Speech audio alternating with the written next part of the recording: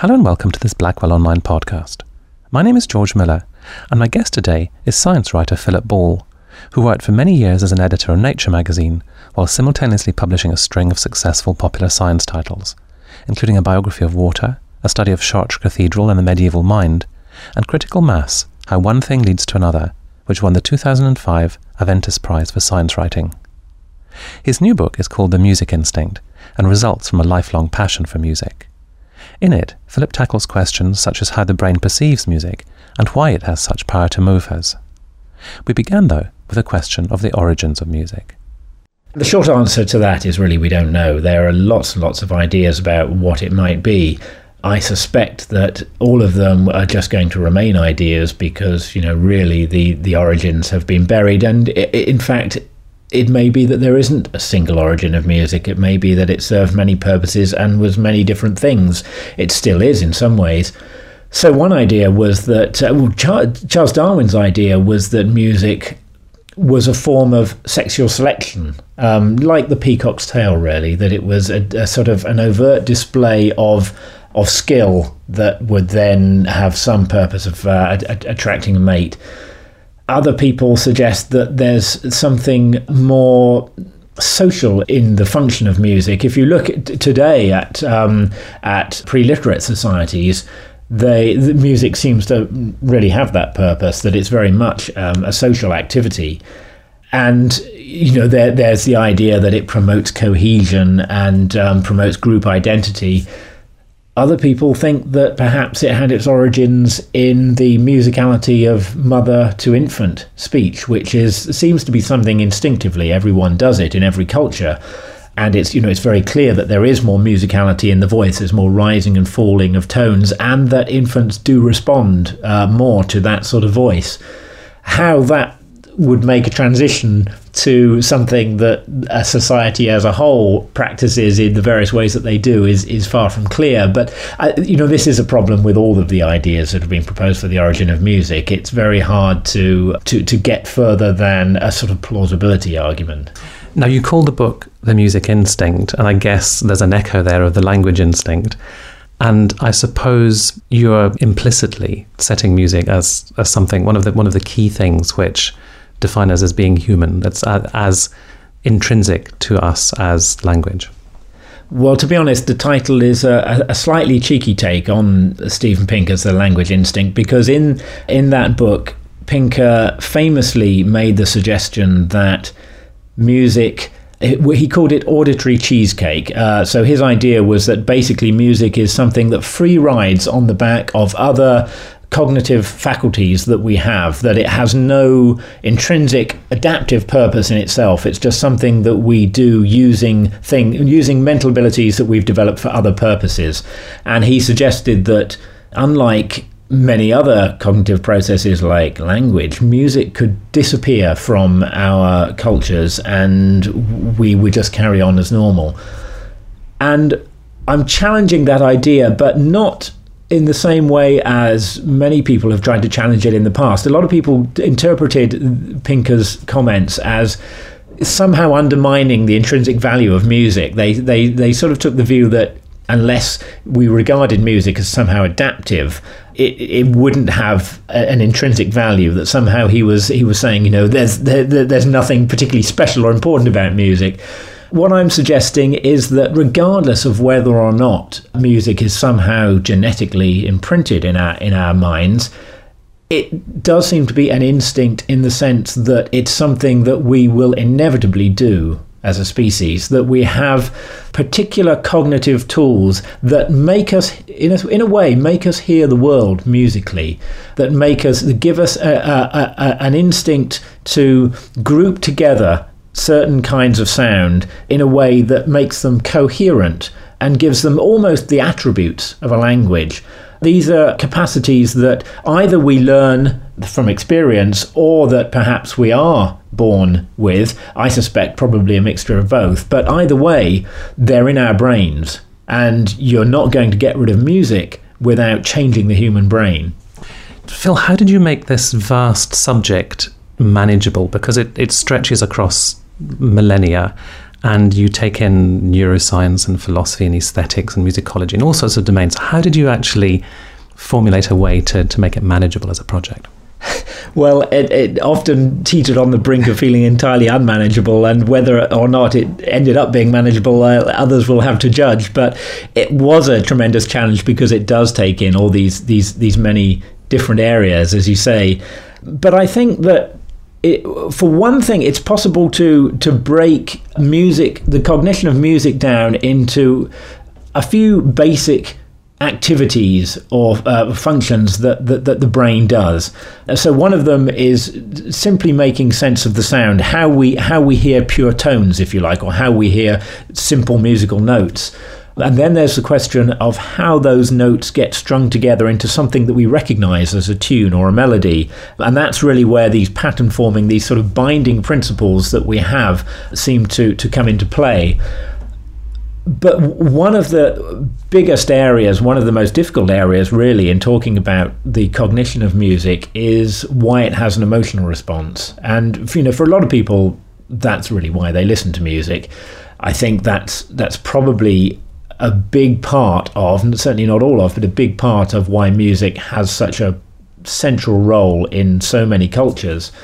In many ways, I think it's still the big unknown, but it's one that over the past decade or so, people have become increasingly emboldened, really, to approach. And partly that's because of the emergence of new brain imaging techniques, which allow us to look at what emotional apparatus in the brain is being used when we're listening.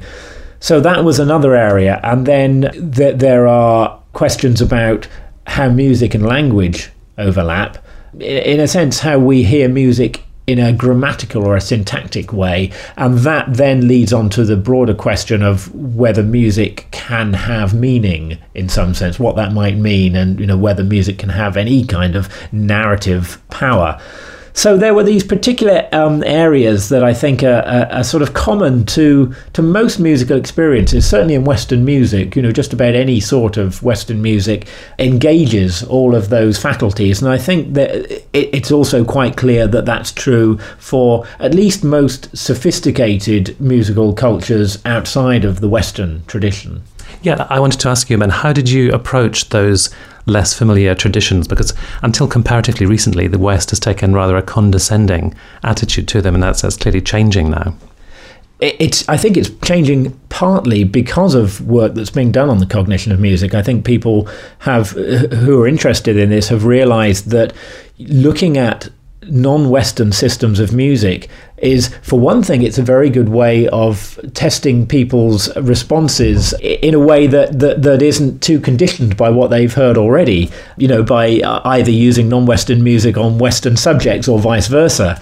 And also, people have become increasingly interested in the question of whether there are universalities in music, whether they're universals, whether there are things that are common to all cultures. Because if there are, then you can at least start to wonder about whether this is telling you something about the basic cognitive processes that we all have in the human brain, rather than things that have been put there by culture, if you like.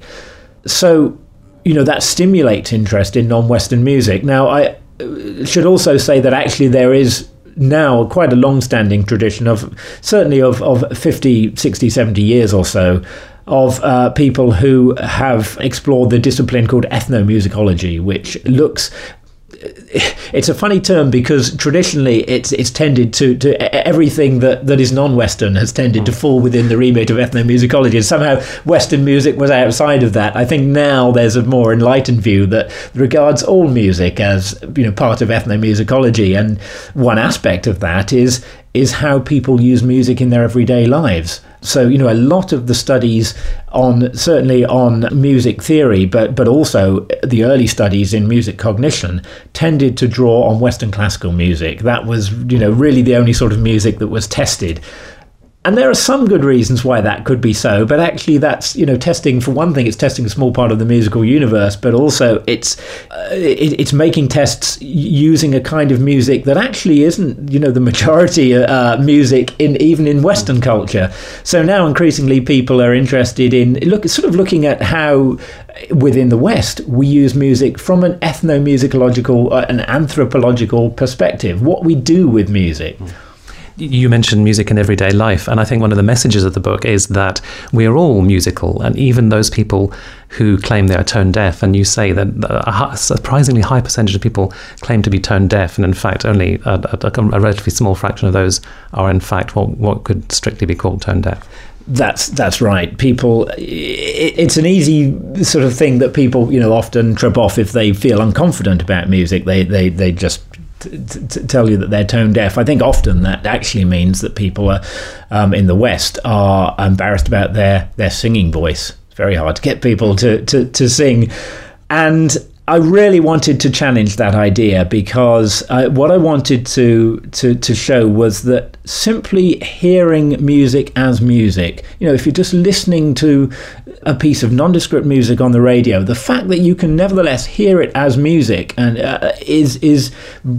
is the result of an incredible array of cognitive faculties that you're bringing to bear unconsciously. Obviously, unconsciously, we don't know that we're doing it, but it brings those to bear on what is a really complex acoustic signal and turns it into something that's coherent and even meaningful to us and emotive to us.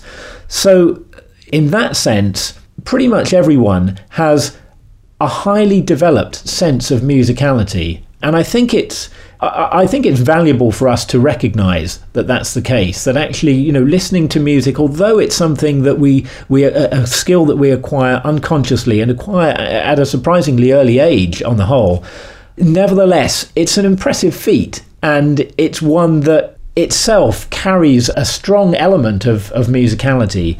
So I wanted to challenge that partly because, we have this sort of slightly strange attitude that there's a small proportion of the population who are the musicians and the musical ones, and the rest of us are just somehow consumers. But I also wanted to challenge it because I think there are ramifications for how we think about music in education. And I really wanted to make a plea for music being seen as a central part of education and not just something that you do if you have the time.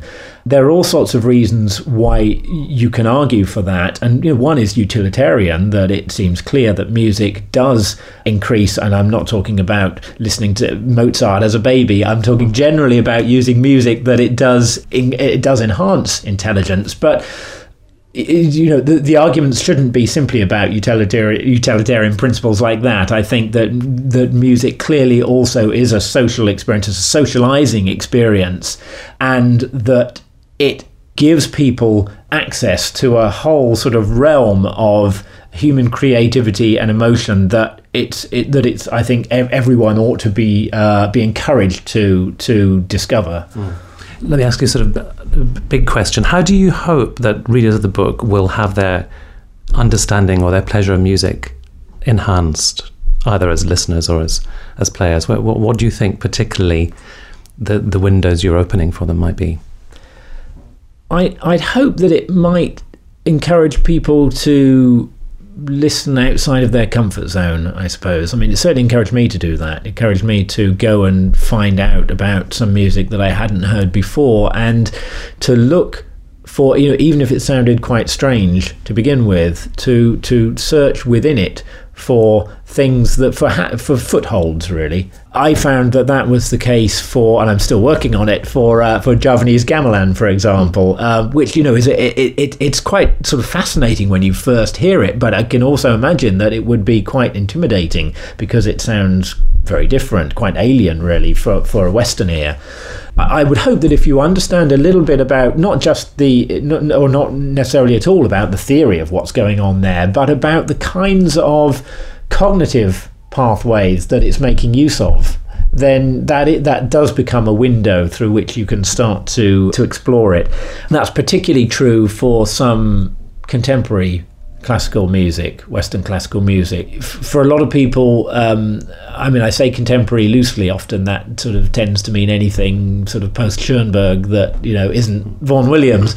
And I think for a lot of people, that is something that's very difficult to find a way into.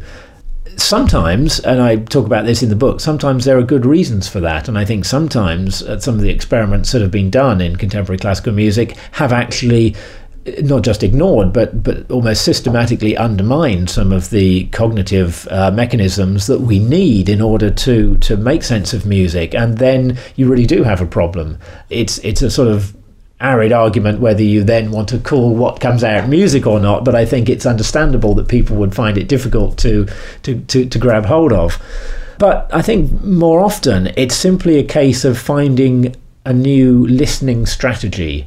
And that's sort of what I want to encourage people at least to think about, to show that actually, because we have all these different cognitive tools that can be brought to bear, we don't have to use the familiar ones that we always use. There may well be others. There may well be other ways of making sense of the music that we have the tools to bring to bear if we choose to do that. Maybe, Phil, I can ask you in conclusion, apart from the Javanese gamelan, any other great discoveries you made, and any blind spots that you're willing to own up to in your own listening?